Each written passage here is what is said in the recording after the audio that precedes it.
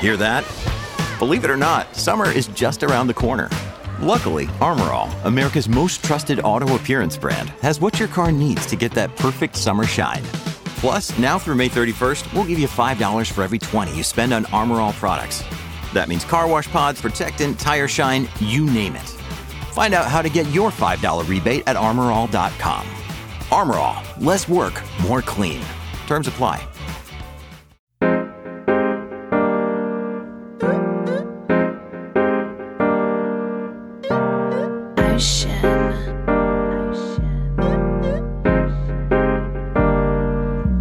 Like a locomotive, sipping, drinking Arizona. Mixtape just around the corner. Did a lot in California. Can't wait to drop this on you.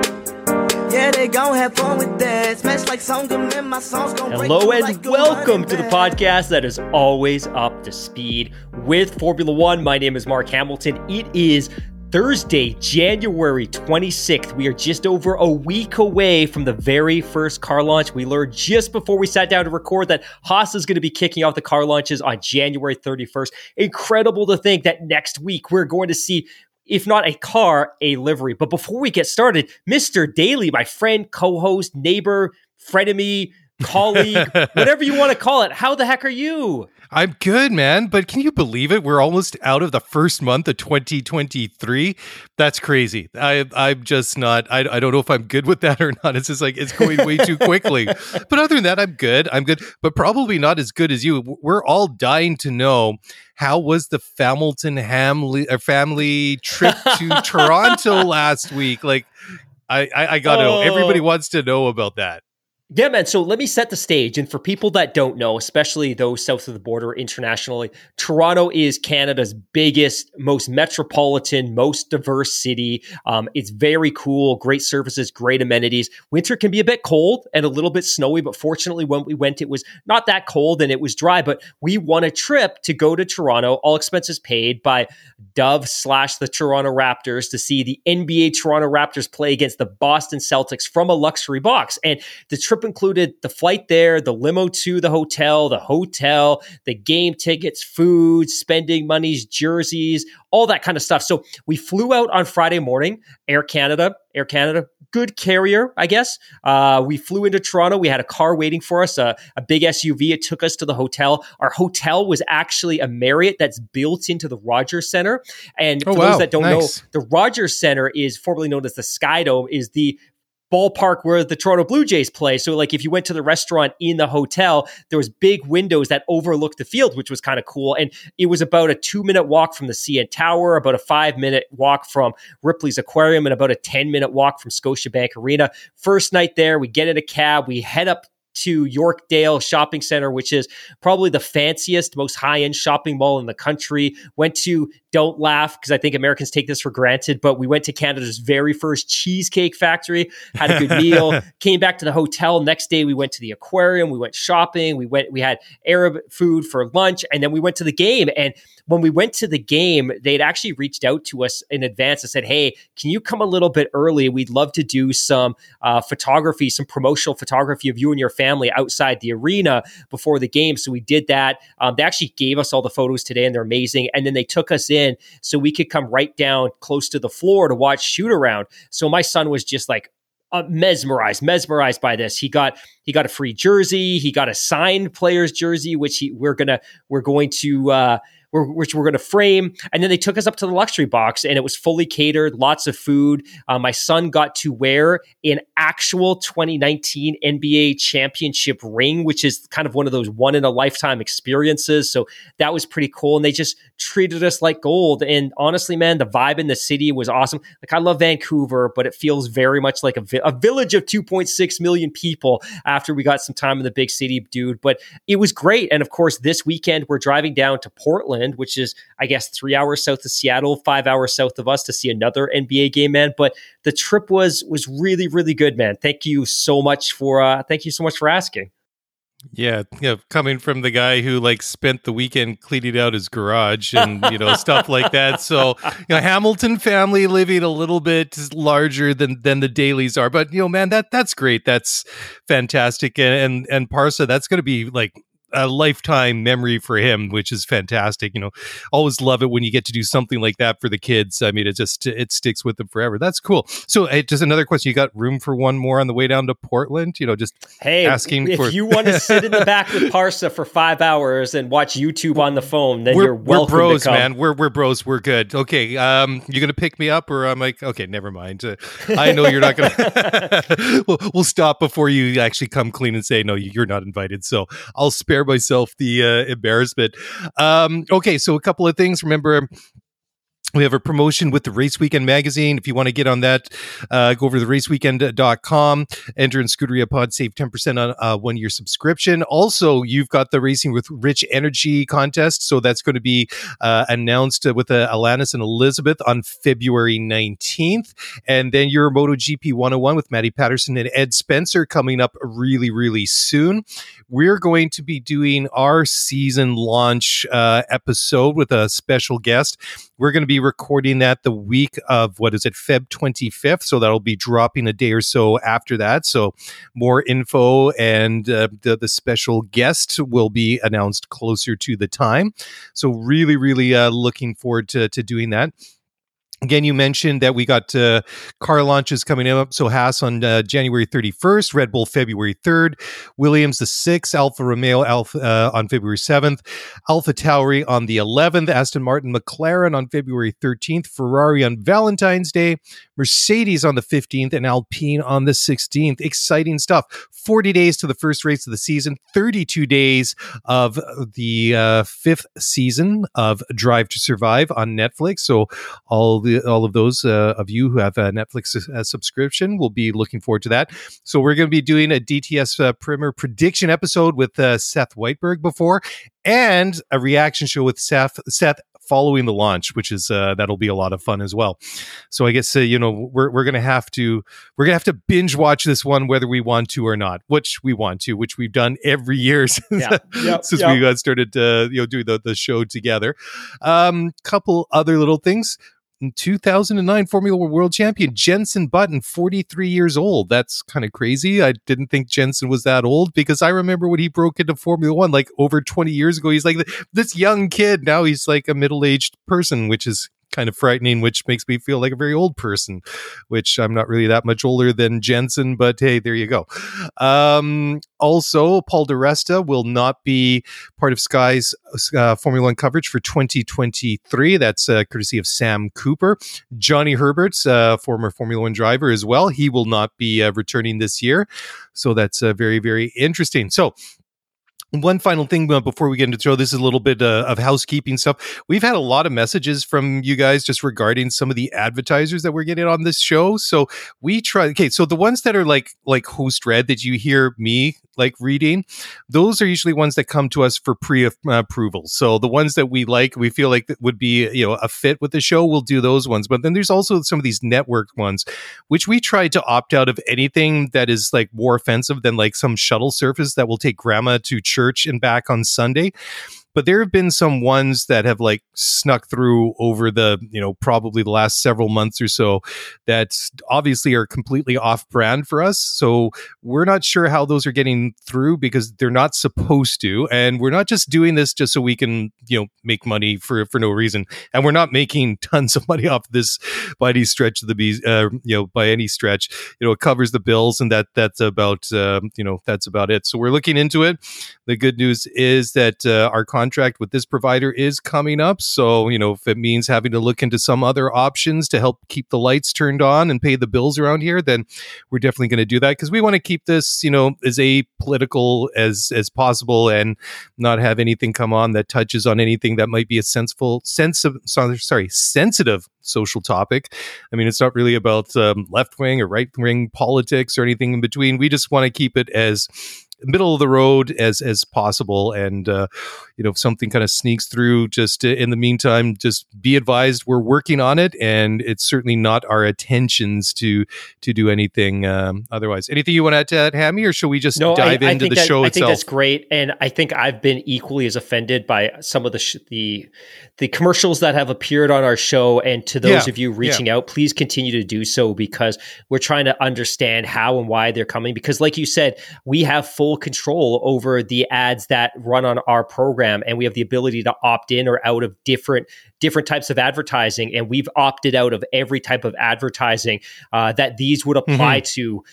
So we're equally frustrated, and we don't want our name, our brand, our show affiliated with any of this. And we're working hard to address it. And to your point, if we can't resolve this, we'll simply move to a new provider that can better serve our community and the show. So that's all I can say. But in the meantime, if they do continue to air, please let us know when during the show so we can continue to research and try to find them. The challenge, of course, is that these ads are regionally based. So for you and me, if you and I pick up our iPhone or our Google phone and we listen to the show, we'll get completely different ads than somebody that's listening in Georgia or Florida or even Quebec. So when I listen, for instance, I usually get commercials for our local gas company here in British Columbia, which somebody in Washington State's not getting, let alone somebody in New York State. So please let us know so we can continue to refine, because that's not on brand for us.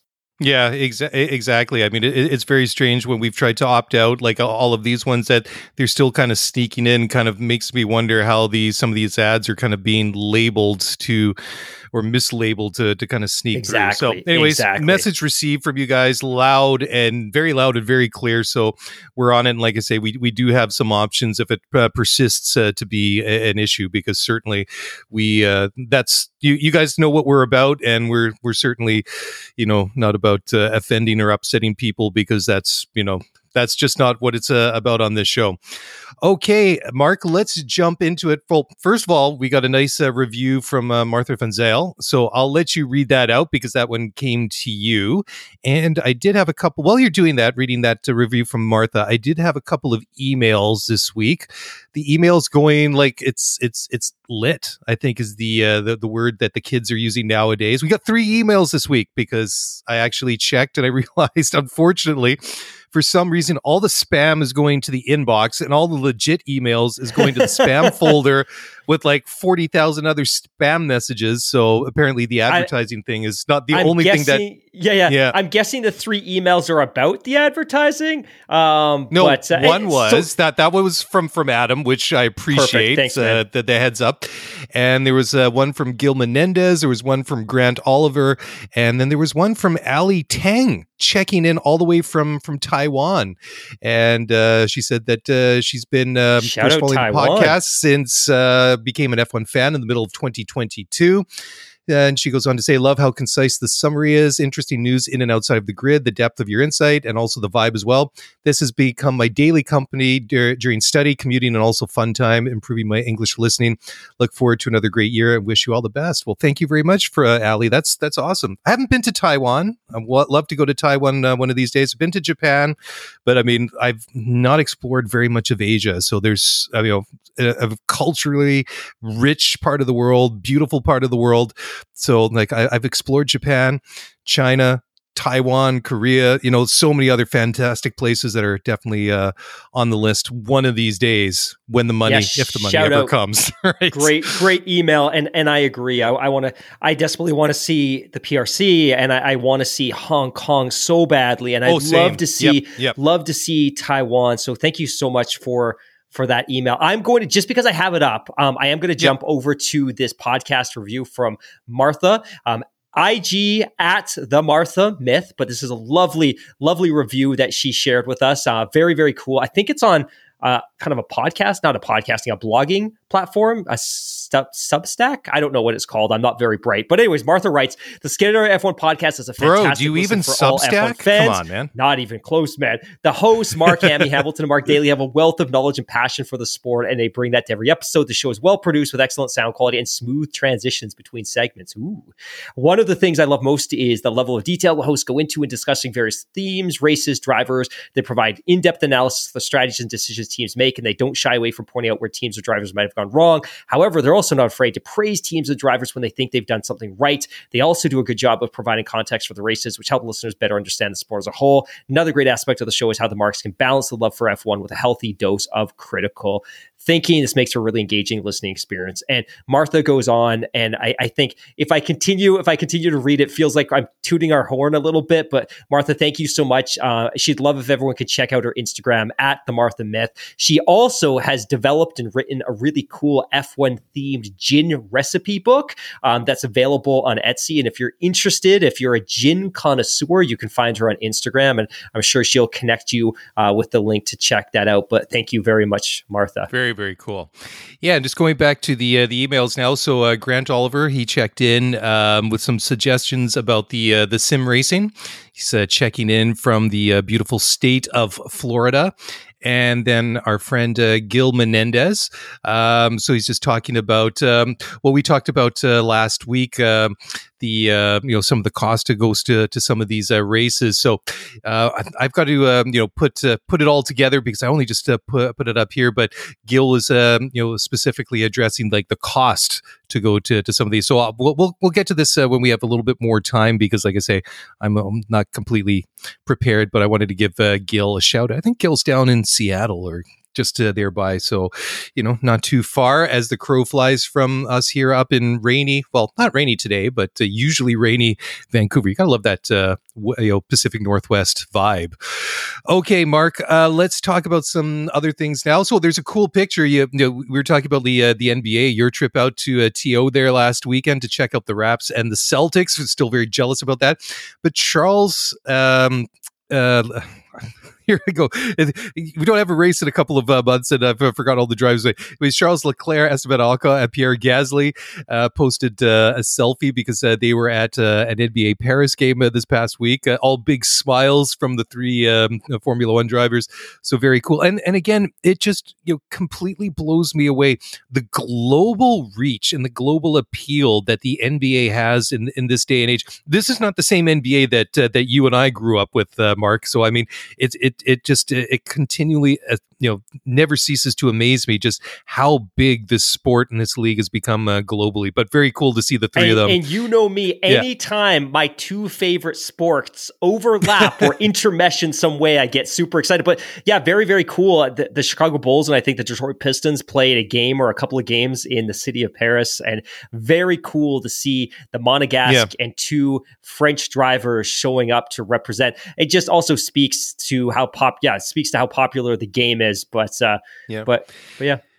Is this a me thing? I'm going to ask this question. I remember years ago seeing a picture of Shaq and Bernie Ecclestone. Do you ever remember that picture? Is that something I imagine? Because Shaq is like, how tall is Shaq? Like 7 foot, like something, 10 feet tall or something. I don't know. And Bernie's this little tiny guy, and there's this picture of Shaq and Bernie, and it was so funny because he's this big, huge giant of a man, and Bernie just this little tiny person beside him, and it was so funny. It's just like it was just such a like unusual picture. But I mean, nowadays, you get like a lot of intersection, but that was before this is probably I'm thinking 15 years ago. So right. I have to dig it up, but it was just funny. I can't even remember. The picture might have even been something like Shaq had picked Bernie up and lifted him over his head.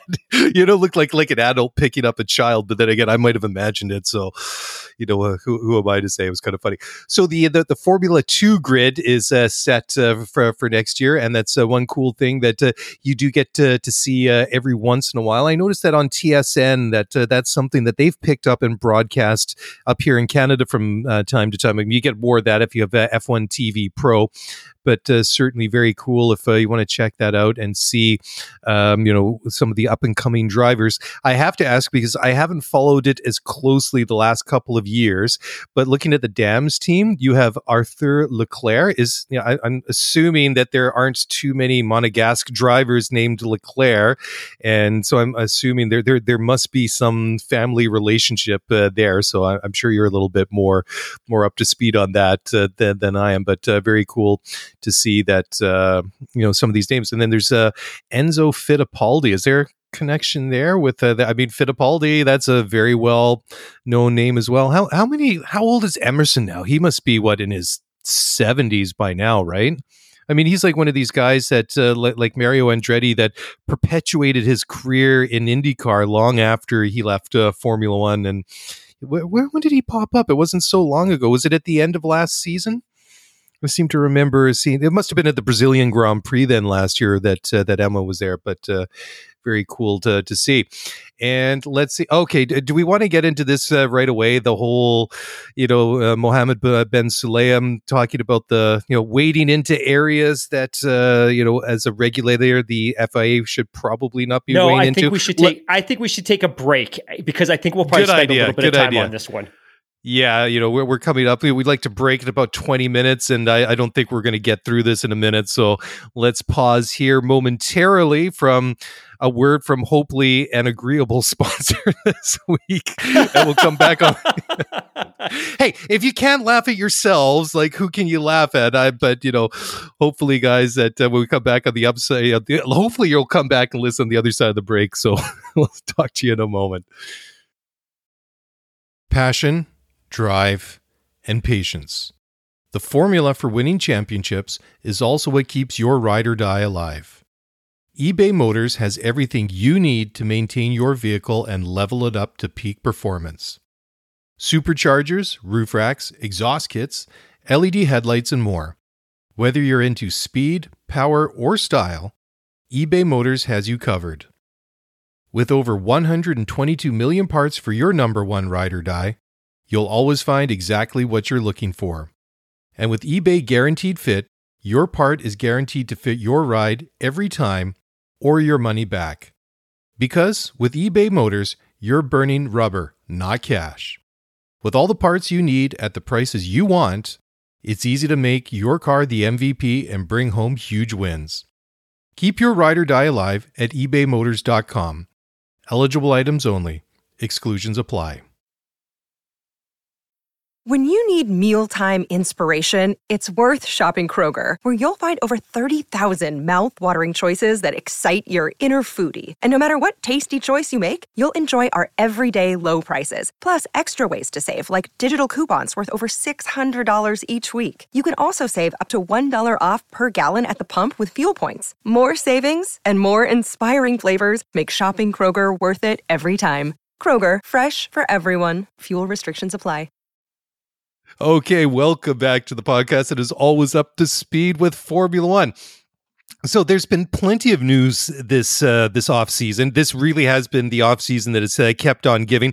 There's been no shortage of news. Ever since we had the Abu Dhabi Grand Prix towards the end of November.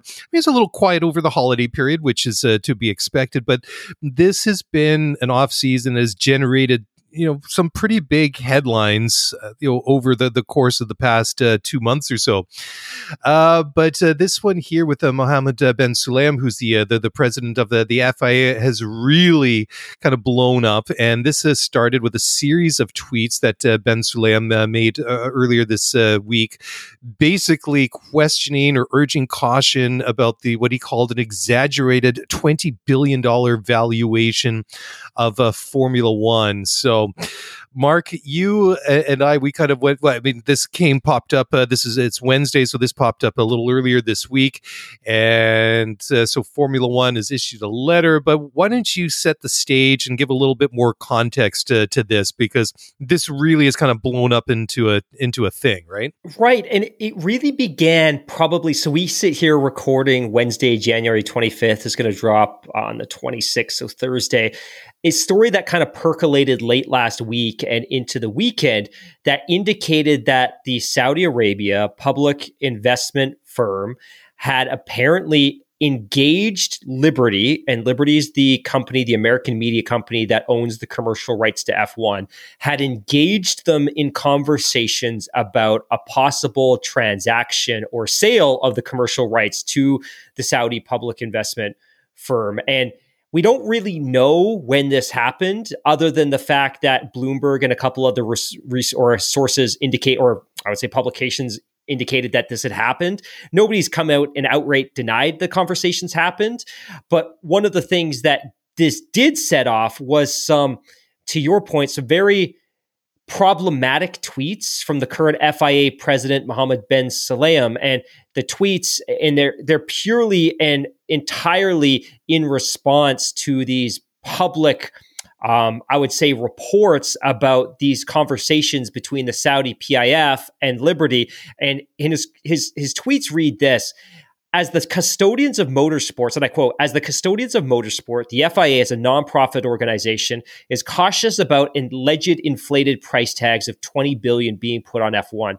Any potential buyer is advised to apply common sense, consider the greater good of the sport, and come with a clear, sustainable plan, not just a lot of money. It is our duty to consider what the future impact will be for promoters in terms of increased hosting fees and other commercial costs and any adverse impact that it could have on fans.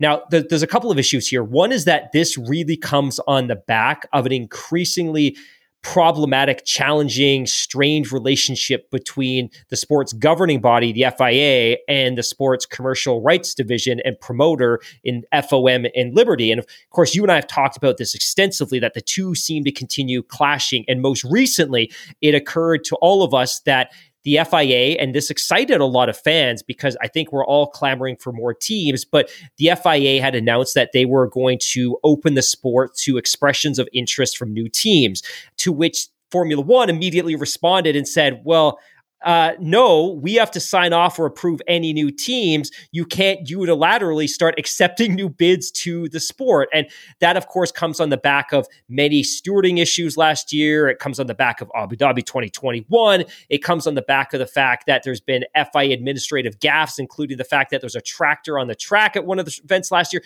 There's been a lot of noise about the FIA, and this just further compounds it. And the real challenge here is we need to draw a real clear line in the sand that the FIA is the governing body. They look after regulations, they look after sporting interests, they look after safety. The FOM, the commercial rights group, which is owned by Liberty, it's entirely their lane to look after all the commercial aspects of the sport, selling TV contracts, selling sponsorships, marketing the sport, signing new race organizers, all that kind of stuff. And the problem here, and what is really inflamed both the teams and the FOM, is that the president of the FIA has publicly waded into territory that isn't at all his purview. And I'm going to read here from an Andrew Benson article because he speaks to this entire situation really well. But all of this culminated a couple of days ago in a couple of lawyers, like on-staff lawyers at Liberty at the FOM, drafting a letter specifically to Mohammed bin Sulayem saying, you are out of line. And the letter was distributed to the teams. And ultimately, the letter was gathered up by Sky and gathered up by BBC and gathered up by the race. But the letter states in no uncertain terms, and I'm going to quote here from this this Andrew Benson piece, and I quote, "It is our duty to consider what the future impact will be for promoters." And this is what Mohammed bin Sulayem had said. But let me just scroll down here. Sorry, guys. And I quote here from Andrew Benson: "The letter from Woodward, Hill, and Wilm was addressed to the FIA executive and its World Motorsport Council, the sport's legislative body. It marks a dramatic escalation in the strained relationship between F1 and the FIA that has been evident during Ben Sulayem's 13-month presidency. The letter states that under the 100-year contract, F1 has, quote, the exclusive right to exploit the commercial rights in the FIA F1 World Championship. Further, it adds, quote, the FIA has given unequivocal undertakings that it will not do anything to prejudice the ownership, management, or exploitation of these rights. It says further, Ben Sulayem's remarks, quote, made from the FIA president's official social media account interfere with our rights in an unacceptable manner. Woodward, Hill, and Wilm, the lawyers for the Liberty Group, for the commercial rights group, continue, and I quote, the circumstances in which the FIA would have any role in a change of control of the F1 group are very limited. Any suggestion or implication to the contrary, or that any potential purchaser of the F1 business is required to consult with the FIA is wrong. And finally, the letter adds, commenting on the value of a listed entity, especially claiming or implying possession of inside knowledge while doing so, risks causing substantial damage to the shareholders and investors of that entity, not to mention potential exposure to serious regulatory concerns. To the degree that these comments damage the value of Liberty Media Corporation, the FIA may be liable as a result. And it concludes that F1 and Liberty, quote, hope and trust that it will not be necessary to address this issue again. Mark, incredibly powerful words coming from lawyers representing the Formula One commercial rights group, directed squarely at the president of the FIA. What are your thoughts? Yeah, it's such a strange situation, right? I mean, you wouldn't expect the president of FIBA, which is the world governing body for basketball, to start talking about the sum of the franchises total in the NBA, exactly, maybe $500 billion or something. FIFA commenting on the value of Manchester United. Exactly. I mean, when I saw that, I thought to myself, what is Ben Sulayem, why is he wading into this pool? This is not their purview. This is not an area that they need to really get involved with. And if anything, I mean, this just kind of their inflammatory remarks, because it could actually affect the value of Formula One as a commercial entity, right? I mean, you and I were chatting about it yesterday, and you brought up the example of how influencers can one way or another. You brought up the example of Snapchat, for example. So why'd you? Exactly. And Kylie Jenner's comments and what happened there. So I thought this was very, very strange, because as a regulator, that this really has nothing for them, for them to get involved with. So I am really mystified as to what Ben Sulayem's motivations are and his reasons for getting involved, because now they're completely on the defensive and they could find themselves, obviously in some hot water about this. It just, I don't really know what to make of it, other than at the very best, this was a very poor decision to hit that tweet button and not be able to take something back after you tweeted it, right?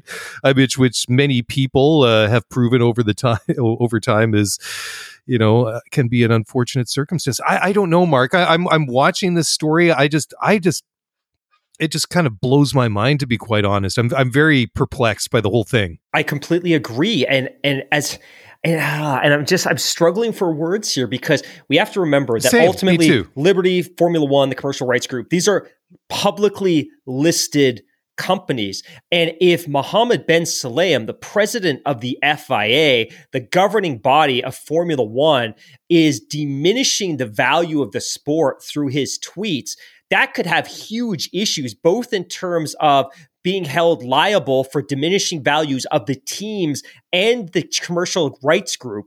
He could be liable for that, and the teams and the sport could go after him and the FIA for damages. But the other consideration here too is that he has very close operating and financial knowledge of the sport. He could be breaching insider trading regulation here. And furthermore, if I'm, for instance, the Saudi public investment firm, and I made this bid for $20 billion, which, by the way, I think is probably a very, very low bid. And it makes total sense. If I'm the PIF, I'm looking and I'm seeking new investments all the time. And Formula One's a hot property. It's a good place to go. And you always go in low and you build from there.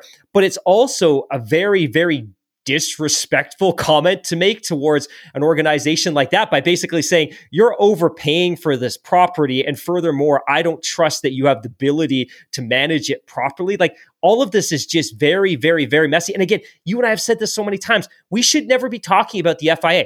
The FIA those letters should never escape our mouths. If they are doing their job and governing and regulating the sport correctly, we should never be talking about this. But the entire news all week was how frustrated the teams and the commercial rights group and Liberty were, because the value of their brand and the teams may have been significantly damaged here. And for all we know, Liberty could be engaging in transactional conversations with multiple entities in terms of, hey, we never really knew what Liberty's long-term goals were here. The thought originally was that they wanted to polish this up, get it in a better place, and flip it. Maybe they have long-term motives and they want to be here for 20 or 30 years, but that's not to say somebody doesn't come along with an offer that they can't turn down. But for all we know, the valuation of the individual teams in the sport could be consequentially damaged by the comments of the FIA president. And I was watching a video the other day on Sky News, Sky Sports News, and Craig Slater was on, and he commented that a member of a team had a conversation, and he wouldn't reveal the team, but that there are now open conversations in the Formula One paddock about how much longer Mohammed Ben Sulayem can keep this job, that this may have been a breach that was just too far for him to comment on the value of the sport and interfere because this is effectively interference, that if there were ongoing conversations between the Saudi PIF and Liberty over a transaction, like if those conversations were ongoing, this is straight up financial interference from somebody that has insider knowledge of the valuation. Like, it's all very messy, man. Well, and that's where I kind of struggle with it, right? Because it's like he said the quiet part out loud, and that's why I'm kind of thinking it's just like it just seems odd that it would just be like a series of like really, silly tweets that, tweeting things that he shouldn't have said, right? So I'm just like, I just can't get my mind around the fact that it was accidental or inadvertent, that oh yeah, well, it's just like one of these things that just kind of slipped out. I'm not even really sure how to describe it. So but on the other side, when you get to the really sort of like what's the reasoning, what's the logic, what's the motive? If this was like an intentional reveal by Ben Sulayem, like what's the motivation for it? Like, that's why I find this whole situation really strange. But you can understand why the teams and Liberty are justifiably upset about this. I mean, maybe like you said, like Liberty took over, what was it, 2017 now? Yeah, the beginning of 2017. Yeah. Throw in the haze of one pandemic in between, and time kind of loses all its all meaning here. But yeah, I mean, they've done a very, very good job in a relatively short amount of time through a pandemic, nonetheless, and the shutdown that entailed, to really take this, diamond in the rough. I mean, a lot of us have been Formula One fans for years, and for some people for decades, and there's no disputing that the fact that this sport, I don't even want to call it a renaissance, because it never had this popularity to begin with. I mean, there's regional pockets globally of where Formula One's always been popular, but in the last half dozen years, whatever it is, it really has exploded into like the global sporting consciousness, right? So, I mean, you can't dispute that Liberty has done a real good job to get this property, to get this sport out in front of as many people as possible. And the deal that they put together with Netflix to come up with the Drive to Survive looks like a stroke of genius. It looks like a masterstroke at this point. So you can understand that, maybe that was their goal. Maybe they had a short to midterm goals, turn this thing around, recoup the money that we put into this, plus a nice tidy profit, and we'll move on to the next thing, and best of luck to the next group of people, and let them do whatever they want to do. Or perhaps, like you said, maybe they're planning to be around for 20 or 30 years. But, if the price is right, if somebody unannounced comes along and knocks on the door and says, "Hey, Liberty Media, we want to buy Formula One for you, or from you, for $20 billion," and they're like, "Hey, that's like $10 billion more than what we put into it," and what we, whatever the case may be, right? I'm just sort of speculating. Everything has its price, right, Mark? And I think that's the thing. Regardless if they're in this for 20, 30, whatever it is years, and somebody comes along and makes them an offer that is too good to turn down, of course you're going to take time to at least consider it, if you don't just accept it outright. So you can understand why that they're up in arms about this. You really can. My wife just tapped me on the shoulder, by the way. I'm very, very apologetic. It's not the Saudi public investment firm. It's the Saudi Public Investment Fund. So I apologize for that. But yeah, I very much agree. And I think we should probably back this up and give a little bit of a history lesson. But until I think 1995, the FIA owned the commercial rights to Formula One. And in 1995, they sold those commercial rights to Bernie Ecclestone for 15 years. So Bernie took over the commercial side of the sport, and it was obviously a significant windfall for him. In 2010, he renewed that deal for 100 years. So when Liberty bought the commercial rights, they were basically buying an exclusive 93-year lease on all of the commercial rights for the sport. And that's wow. What they inherited. And the deal was $4.4 billion, but it was not a cash deal because I believe, and I've been told that they simply assumed an awful lot of debt. So it's not like they were handing over or forking over a lot of cash. It was a really great deal for them. But ultimately, these comments are just very, very, very problematic. And I'm trying to put another spin on this and try to being the devil's advocate. I'll read it again. Mohammed bin Sulayem tweeted, as the custodians of motorsport, the FIA is a nonprofit organization is cautious about alleged inflated price tags of $20 billion being put on F1. So this is funny because either he knew those conversations were happening, in which case he certainly should not be sharing this openly, or he's responding to the report that was in Bloomberg, which itself is problematic and highly unprofessional. And then he goes on, any potential buyers advised to apply common sense, consider the greater good of the sport, and come with a clear, sustainable plan, not just a lot of money. Well, I would assume that anybody that has multiple billions of dollars to invest in this sport is going to come with a plan and is likely going to build on the journey and pathway and blueprint that Liberty has for the sport. And then finally, he concludes, it is our duty to consider what the future impact will be for promoters in terms of increased hosting fees and other commercial costs and any adverse impact that could have on fans. It's not even remotely their purview, their responsibility to do any of those things. They signed that over to Liberty. So I'm trying to understand what the end game of these comments are. Is it that he's trying to rally grassroots support to his cause, which is believed he was maybe trying to do with advocating for the Andretti bid? Because of course, as you and I talked about a couple of weeks ago, when they put that expression of interest kind of platform out there's a lot of negative reaction from Formula One. And he reacted to that in a tweet. Basically, I'm very disappointed, blah, blah, blah, blah, blah.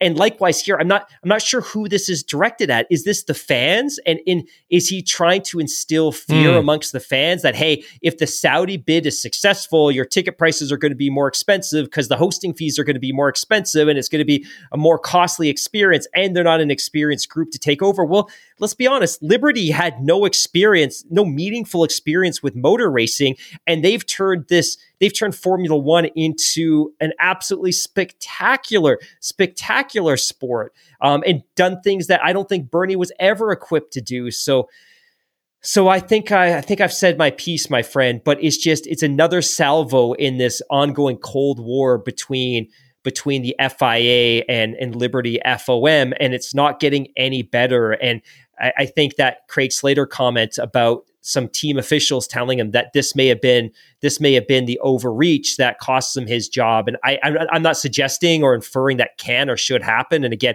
I want him to be successful. I was a huge advocate of Ben Sulayem when he got this job because I'm a huge, huge advocate for increased diversity in the sport and bringing in underrepresented groups. I just think this is a really challenging, problematic series of tweets that had no need to be said. Like you said, he said the inside piece out loud.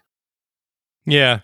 And I think if Mohammed bin Sulayem all of a sudden finds himself in a WhatsApp group featuring Michael Massey as people who are now persona non grata in Formula One, maybe he should be a little bit worried and see if he's still receiving a paycheck for doing his job. But joking aside, I mean, at the very best, it seems it's unprofessional behavior, right?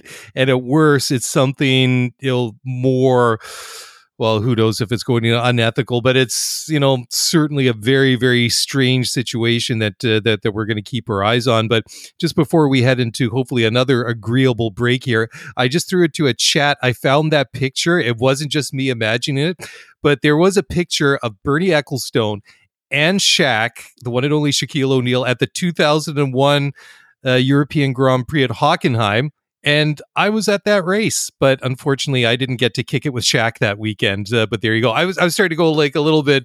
I was doubting myself after. I was thinking the same thing. Did I say the quiet bit out loud? But that picture does exist, and it's funny because if you see it, like Bernie comes up to basically Shaq's abdomen. He sort of comes up to to his the body, just above like Shaq's navel, right? So it's just this little guy looks like standing. He looks like me standing beside my 8-year-old son. This contrast between a very tall person and a very short person. So very, very funny stuff, amusing stuff. Anyways, all right, time for a quick break. We'll be back on the flip side, so don't go away. We'll be back in just a moment. Another day is here, and you're ready for it. What to wear? Check. Breakfast, lunch, and dinner? Check. Planning for what's next and how to save for it? That's where Bank of America can help. For your financial to-dos, Bank of America has experts ready to help get you closer to your goals. Get started at one of our local financial centers or 24/7 in our mobile banking app. Find a location near you at bankofamerica.com/talktous. What would you like the power to do? Mobile banking requires downloading the app and is only available for select devices. Message and data rates may apply. Bank of America N.A., member FDIC.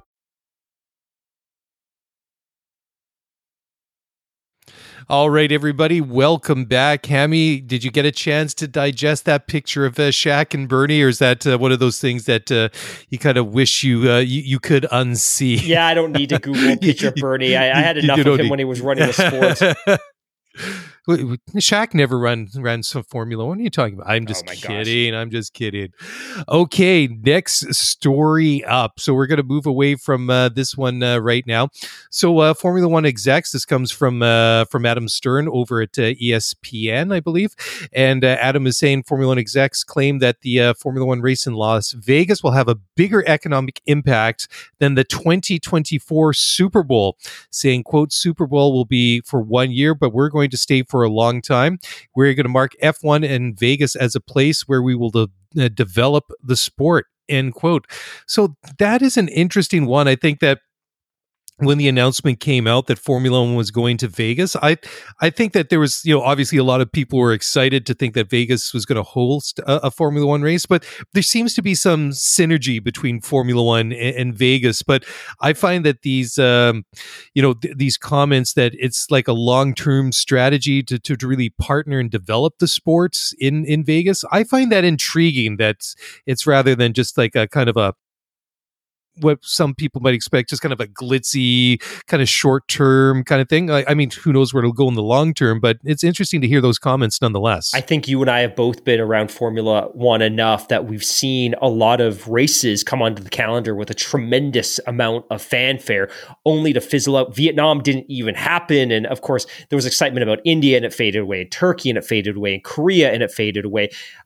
Malaysia was a tremendous race and one of the best tracks on the calendar, and it fizzled away. So I think there's always a little bit of skepticism until these races happen. But I think one of the things I'm very happy about with respect to Miami is the race organizers continue to invest in the facility and the race surface and all these different things to build the sustainable long-term product. And it's really great to hear that from Vegas as well, because until recently, Vegas has been a very big event city. But the question was always, could they sustain a professional sporting product long-term? And the Golden Knights have shown that that's clearly something that city is capable of. And Formula One should be a huge, roaring, long-term success. And I read here from GP fan Stuart Hodge writes, Las Vegas Grand Prix CEO Renee Wilm has revealed that an independent economic study has shown that the race is expected to be worth just under $1 billion in visitor spending alone. The CEO also revealed the first wave of tickets for the inaugural event were sold almost exclusively to American fans ahead of the first Nevada race this November.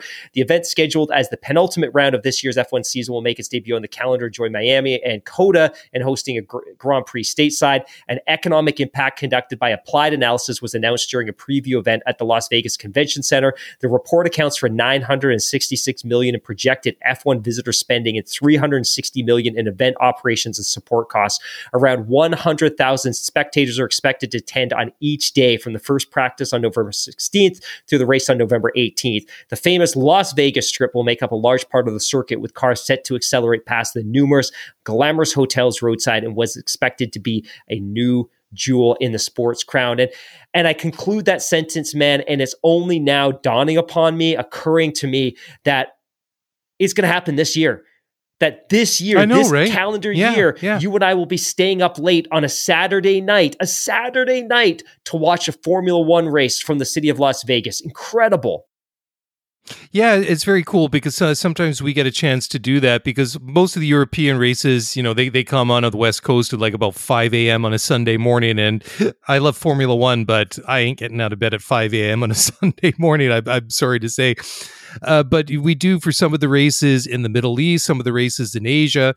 They come on sometimes very late on a Saturday. I'm a night person anyway, so if a race comes on at midnight or 1 a.m., I'm gonna stay up and watch it.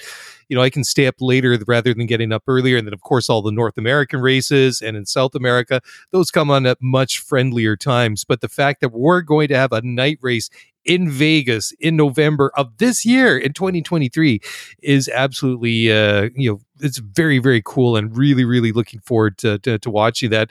But that is an amazing number that they reckon that the visitor spending alone is going to be close to $1 billion. And of course, like if they have a multi-year deal, of course, that's going to exceed like the economic revenue from the Super Bowl, which of course is nothing to turn your nose up at. I mean, hosting a Super Bowl in any city in the United States is a very rare event. I mean, some cities, some venues get it more frequently than others, obviously, but that's a one-off thing. And I mean, maybe you're lucky in several years down the road, or maybe a decade, maybe you get a chance to host it again at in your city. So you can see from there that over time it will vastly probably outpace, or maybe not outpace, but surpass the economic gains from the Super Bowl, which will be massive for Vegas, which is probably a city that's not doing too bad financially to begin with. But it's going to be really cool to see F1 cars racing around Las Vegas and all these world renowned icons and landmarks up and down the strip and in the downtown. So very, very cool. Next one, we're actually going to talk about some actual Formula One stuff and not just the business side of it.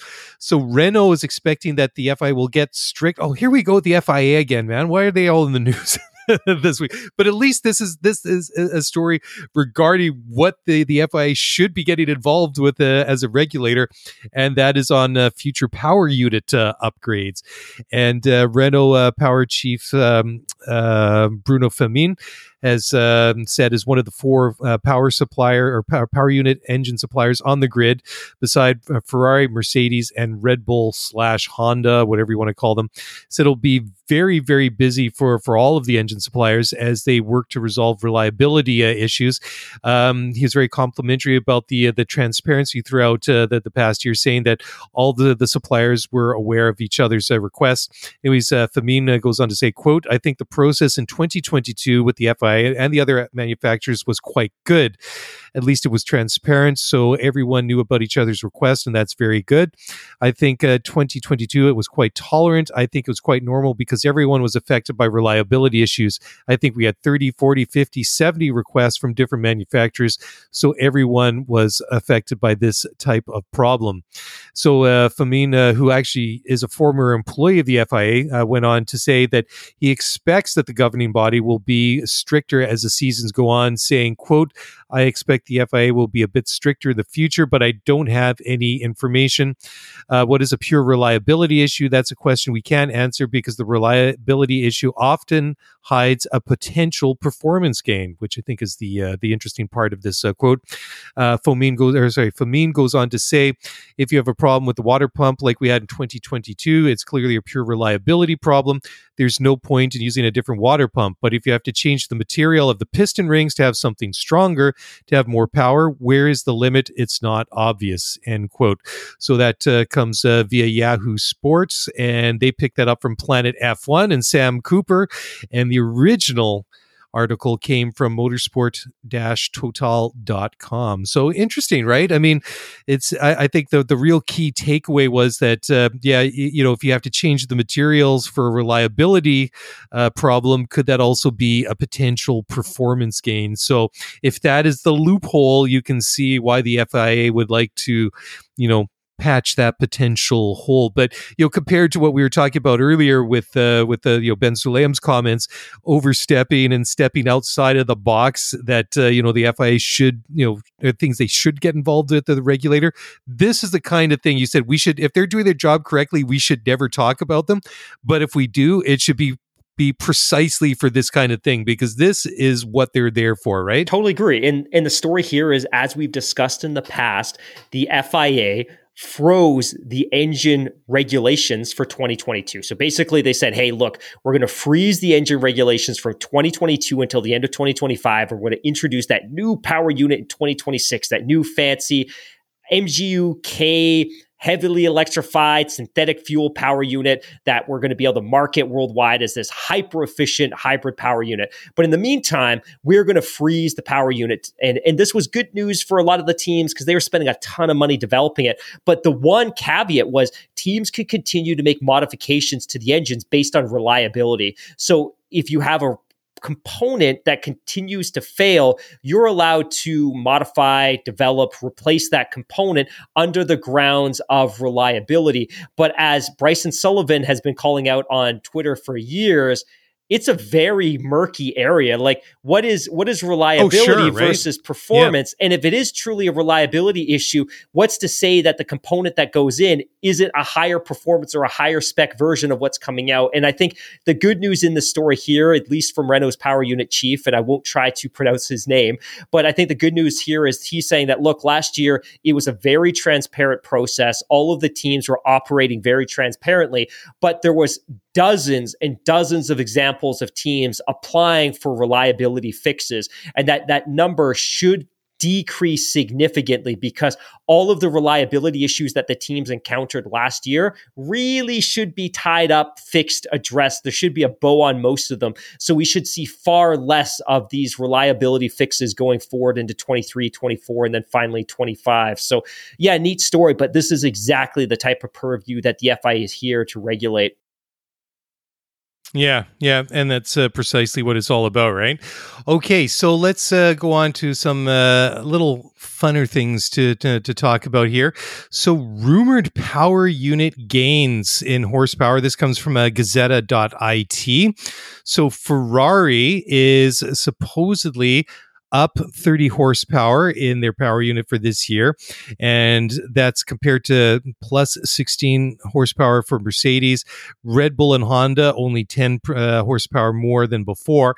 And this also comes along with the rumor this week that the new Ferrari, the Ferrari was the 675, the new car for this year. So it's supposedly going to be a second or a second and a half faster than their car was last year, which is awesome. But, everybody else is now 2 seconds faster than they were last year. So I guess it's all relative.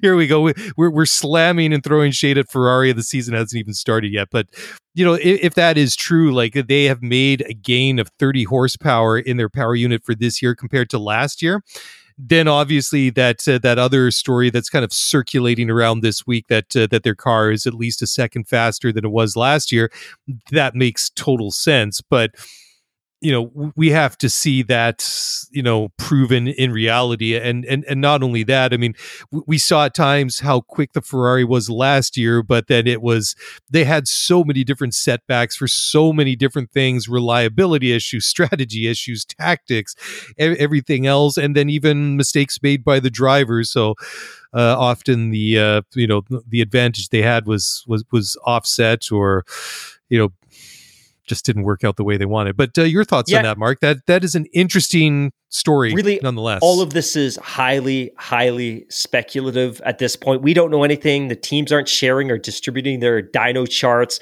They're not sharing their sim data. But I think it's probably fair to assume that we should see a horsepower gain increase out of the Ferrari because it's rumored and it's been reported that Ferrari were having some pretty significant reliability issues with their power unit last year, and the way that they managed them and negated any further reliability issues that would have resulted in DNFs was simply by turning down the engine. And when we talk about turning down the engine, we're talking about the map that drives the amount of fuel flow and oxygen that's being pumped into the combustion chamber, and they turn down the amount of boost that's being produced by the turbocharger, because by turning down, in essence, the power unit, you're increasing reliability because you're less likely to get to that destructive level. So it's understood that Ferrari last year were having reliability issues, and they mitigated further DNFs by turning down the power unit. And the hope, the thought, the consideration is that, hey, a year later, they should have addressed all of those reliability issues, and they should be able to turn up that power unit again. And I think going into 2022, we all expected that Ferrari was going to have the most powerful power unit on the grid. And ultimately that didn't necessarily play out, but it's understood that a big part of that was put aside the strategy and driver errors, just that they were having so many reliability issues, they had to turn down that power unit. So we won't know for sure. We certainly won't know at winter testing. We probably won't really know in qualifying, but we will absolutely get a real sense of where they are after the first race. So I'm excited. I love the fact that they've gone with the 675 as the name, because it's easy for me to remember this year. But but ultimately, I'm super pumped. Yeah, very cool. Another story, I was just having some issues bringing this one up. Maybe you can take over, but apparently FIA, I mean, here we go again, the FIA back in the news, but for the right reasons. So they've outlined a plan for their race directors for 2023. Hammy, do you have that one? Or yeah, can you speak to that one a little bit? Yeah, and this is a good news story. And I think it's one of the things that the FIA is probably doing partially in reaction to the fallout from Abu Dhabi 2021, but also because it's just the right thing to do. And you and I have spoken so much about the challenges that the FIA have had in terms of identifying, nurturing race directors, and the issues that they've had with identifying really talented stewards and having a common pool of stewards that they can rotate through as they go race to race throughout this increasingly long Formula One calendar. But Jonathan Noble here for Autosport.com writes, and I quote, "Last year, in the wake of controversy over the FIA's handling of the 2021 Abu Dhabi Grand Prix, Motor Racing's governing body elected a system whereby F1 race control was led by two individuals. Wittich and Eduardo Freitas shared the race director role for much of the season as the FIA took on board the lessons from what had gone on before. In the end, Wittich was assigned the role for the latter stages of the year, and it's understood this will continue for 2023. However, with the FIA keen to ensure that there's a strong succession plan in place for the long term, the governing body does not want to hand over full responsibility of the race director role to just one individual. So while Wittich will continue, the FIA is going to roll out a more intense training and development program to help nurture future race directors and stewards. This will be formally launched next month when the FIA holds its first high-performance program for officials in Geneva. There are 8 stewards and 16 race directors from across the world signed up for the plan. As well as that 2-day event from February 18th and 19th, trainees will be given a bespoke program of experience building through attendance at FIA events to shadow and observe senior officials. The FIA has also changed the format of its race director seminar international stewards program away from an annual event. For 2023, it will become a series of webinars to ensure improved dialogue as events develop over the course of the year. And there's some comments here from FIA President Mohammed Ben Sulayem that I don't think are necessarily relevant to the article, but ultimately this is good news, and this is exactly the type of thing we want the FIA doing, which is developing and nurturing talented individuals to become race directors and to become stewards, because I think some of the challenging that we've had from an officiating perspective over the last few years is that pool is very, very small, and some of the folks that have been taking on these roles probably weren't necessarily qualified to be doing them. Yeah, and it's good too. After the controversy that we saw at the end of 2021, like you say, it's really good to see that there's a concentrated effort to to expand that pool and expand the knowledge and the experience, and ultimately qualified people that can do it now and into the future.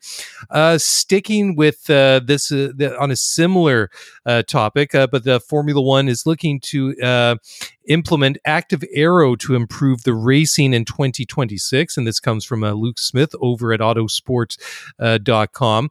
And this is just a summary of F1 Chief Technical Officer Pat Simons, who was speaking at Autosport International last week.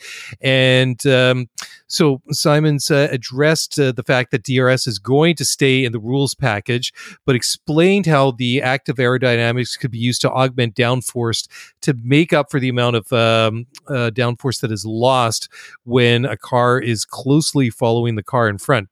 Anyways, Pat had to say, quote, "We won't lose DRS because there's totally active aerodynamics on the 2026 car. DRS is drag reduction. What I've always felt we should do is have downforce augmentation, because what does the car behind do? Yes, it loses some drag, but what really holds it is the fact that it's lost its downforce. Our idea is to now augment the downforce back to where it should have been if the leading car wasn't there." Everybody talks about overtaking, but for us, overtaking was the end of the battle. If the battle's, it's the battle that's interesting. It's the unpredictability. How is he going to get past? And I know a lot of people criticize DRS, and that was the trouble with DRS. It can make a pass too easy. Conversely, when you don't have it, the Imola race, when the FIA were very reluctant to activate DRS because it was wet and greasy, the track, you get some dull races. It's a matter of getting it right. End quote. So there you go. I mean, I think we talked about it several weeks ago, this whole idea of active aerodynamics, but that's a very, very intriguing idea to augment the aero package on a car to basically equalize or bring back the downforce to where it should have been had the car not been following a car is trying to overtake. I mean, if it increases the spectacle and makes it more like Simon says, unpredictable and exciting, then maybe it's worth looking Daily, at. I hate whether it. It works. I hate it. I hate it. You hate it? I hate it. Why? So there's Come a on. couple of things we learned from this article is over the past couple of years, you and I have been very attentive to comments about the future of DRS. And I think we had both concluded based on comments that with time and in short order, DRS, which is itself, by the way, a form of active aerodynamics, that it was going to be phased out because ultimately the cars are going to be in such a place with the downforce that's being generated with the underbody designs that it's not going to be necessary. But this article states very clearly that DRS is in the future of the sport, is going nowhere. But furthermore, I don't like the idea that we continue to build active aerodynamics in an effort to benefit the car following the one in front of it. Like, can we not just get the cars and the designs of the cars to such a place that we don't have to have artificial mechanisms like DRS to compensate for following? And I think the other thing that really worries me is there is discussion amongst FIA officials and amongst folks in the paddock that active aerodynamics could be applied to the car following a leader. So, hey, look, we're going to on the fly modify the surface of the car to make the car a little bit more slippery or to create a little bit more downforce to give them an advantage to help them compensate for the dirty air that's being washed over their car. But furthermore, the fear that I have is they could start applying active aerodynamics to the car that's in front to create more drag. So imagine if you're the car leading a race and all of a sudden the FIA activates drag on your car. So like the reverse of DRS, active drag, in an effort to slow you down, to make other cars to give other cars an opportunity to catch a race. Like, all of this is just so artificial and unnecessary. I don't like DRS. I've learned to live with it because it's been in the sport since 2010, 2011 now. It is what it is, but something I like want to see the back of it. And I'm cool with active aerodynamics if it's something that every car has and it's something that the teams can activate. So look, there's a section of track where a heavy amount of downforce is necessary or useful, and it's something that I can activate in car. I love it. Having it as an artificial mechanism to slow down a car or to help a car that's following a leader, I don't like it, man. I really, really don't like it, and I don't think it's necessary, and I think it adds a lot of gimmick to the sport when the sport doesn't need it. So, like, taking your comments now and reading between the lines of what Pat Simons was saying, is he basically hinting at that the new aero package on these cars isn't working the way that they intended? Because, like you said, this DRS, like, sort of being brought over into 2022. Like you say, it was supposed to be a temporary thing that would be phased out after X number of years or whatever. And then it sort of became like, we'll wait and see. But now it's like, yeah, it's like here to say. So it's almost like just hearing you, like think this one out loud and kind of explain those comments kind of makes me wonder, is it sort of a way of admitting, yeah, well, we did all this redesign on the regs and what the Aero should be capable of doing, but rather than saying it's not working quite the way that they thought, it's just like, yeah, it's still going to be around. It still has a place. Oh, it absolutely has a place in the sport, but we're going to make it better. That's basically what it seems to me. So I don't know if there's anything else you want to add to that or no. Shaking your head. So get the head shake. Okay. Well, it wouldn't be a show if there wasn't a little bit of, a little bit of, well, I guess there was already controversy that we started off when we were talking about Ben Sulayem's comments about the overvaluation of Formula One, allegedly, supposedly. And there's an article here it's popped up in a number of places, but the one here that I'm looking at is from Thomas Meyer at Planet F1. A very smug-looking Nick de Vries, or maybe the camera just kind of caught him at a bad moment. Anyways, he is being taken to court by a Dutch businessman, and his name is Jeroen Schothorst, and he's taking the Formula E world champion to court for allegedly not repaying, or they had an agreement to repay a loan that helped de Vries get into Formula 2. Now, Schothorst has allegedly lent Nick a €250,000 back in 2018. So that'd be roughly about $250,000 They're pretty close, aren't they? The euro and the dollar, I believe. So I mean, a pretty significant amount of money. And so the report details an interest level of 3% per annum, with Schothorst also claiming 50% of Nick de Vries's income through Formula One related activities. So there's an argument between the two parties, appears to be over the timing of de Vries being regarded as a Formula One driver, with the agreement not stipulating the loan repayments would be waived if he was not a Formula One driver in 2022. So I guess it's a bit of a gray area. I guess if you're, this is where it is because de Vries has been Mercedes reserve driver and made a cameo, well, not a cameo appearance. He stood in for Alex Albon at Williams for the Italian Grand Prix at Monza after, Alex got very, very ill beforehand, and Schothorst disputes and argues that the loan agreement remains active. So I guess it'll be kind of, sorted out in the courts, but interesting. And that kind of gives like a bit of a background that, the kind of money that it takes to fund a driver to get to these higher levels, the higher rungs of elite motorsport, because Formula 2, even though it's not Formula 1, is still very, very expensive to race in. So we'll keep an eye on this one after, see where it goes in the courts and what happens there. Hammy, we're getting to the end of this thing. There's plenty of juicy things to talk about. Was there anything else you wanted to add? Was there any other stories I breezed past as we went through the list today? Yeah, just a couple of things to touch on before we sign off tonight. One of the stories which I find really interesting, because it's something I've been watching very closely, is that the Saudi Arabian Grand Prix is to stay at Jeddah until 2027 as work at Qiddiya, the news site, which is in central Saudi Arabia, an hour or two outside of the city of Riyadh, continues. So the plan all along was that the Saudi Arabian Grand Prix was to be hosted at a brand new custom-built bespoke track at a large recreational amusement entertainment complex that's being carved out of the desert.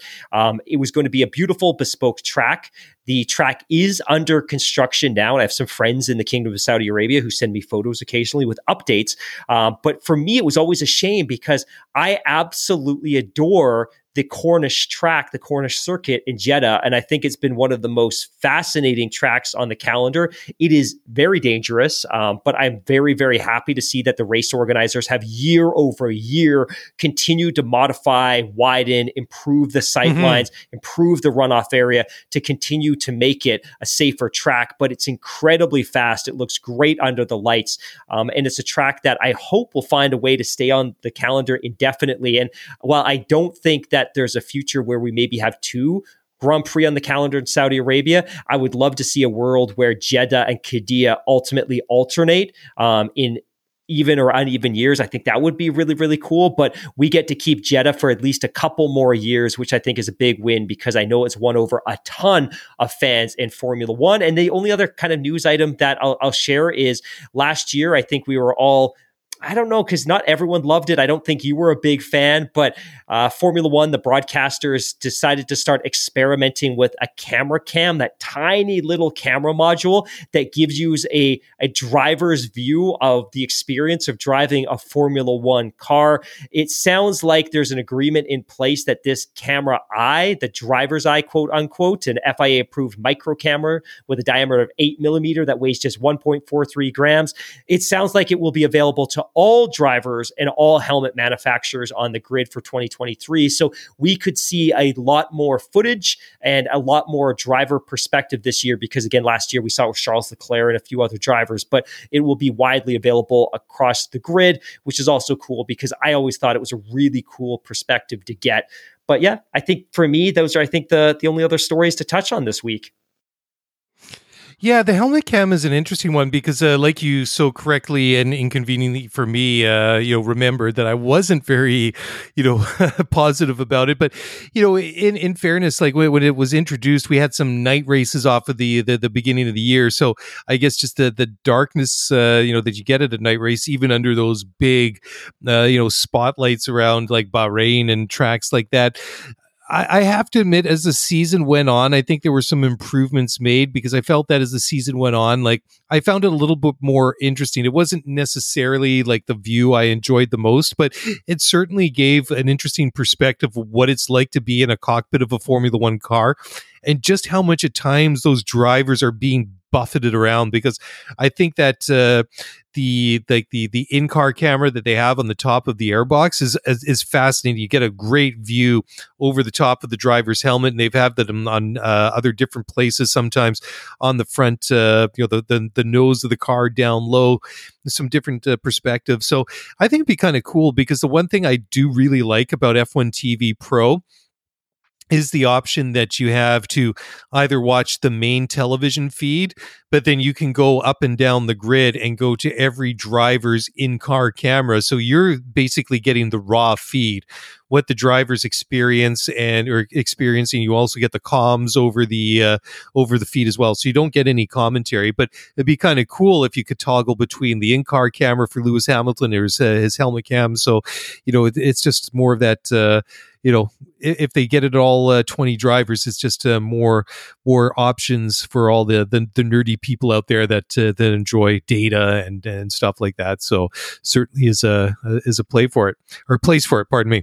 So that's it for now. Thank you guys for checking in with us this week. If you want to support the show, but by all means, the best way to do that is hop on over to Spotify or Apple Podcasts, leave us a rating and review. It helps keep the show visible, and or share it with a friend is another way to do so. And we're especially grateful for all the reviews and ratings that we get. Really means the world to us to hear that you guys are enjoying what we do here each and every week, and especially when we hear about the jet-setting lifestyle of the Hamilton family, going off to NBA games in their private jets and the limo and stuff, as Mark sits there and rolls his eyes as I joke about that, but it's all good fun.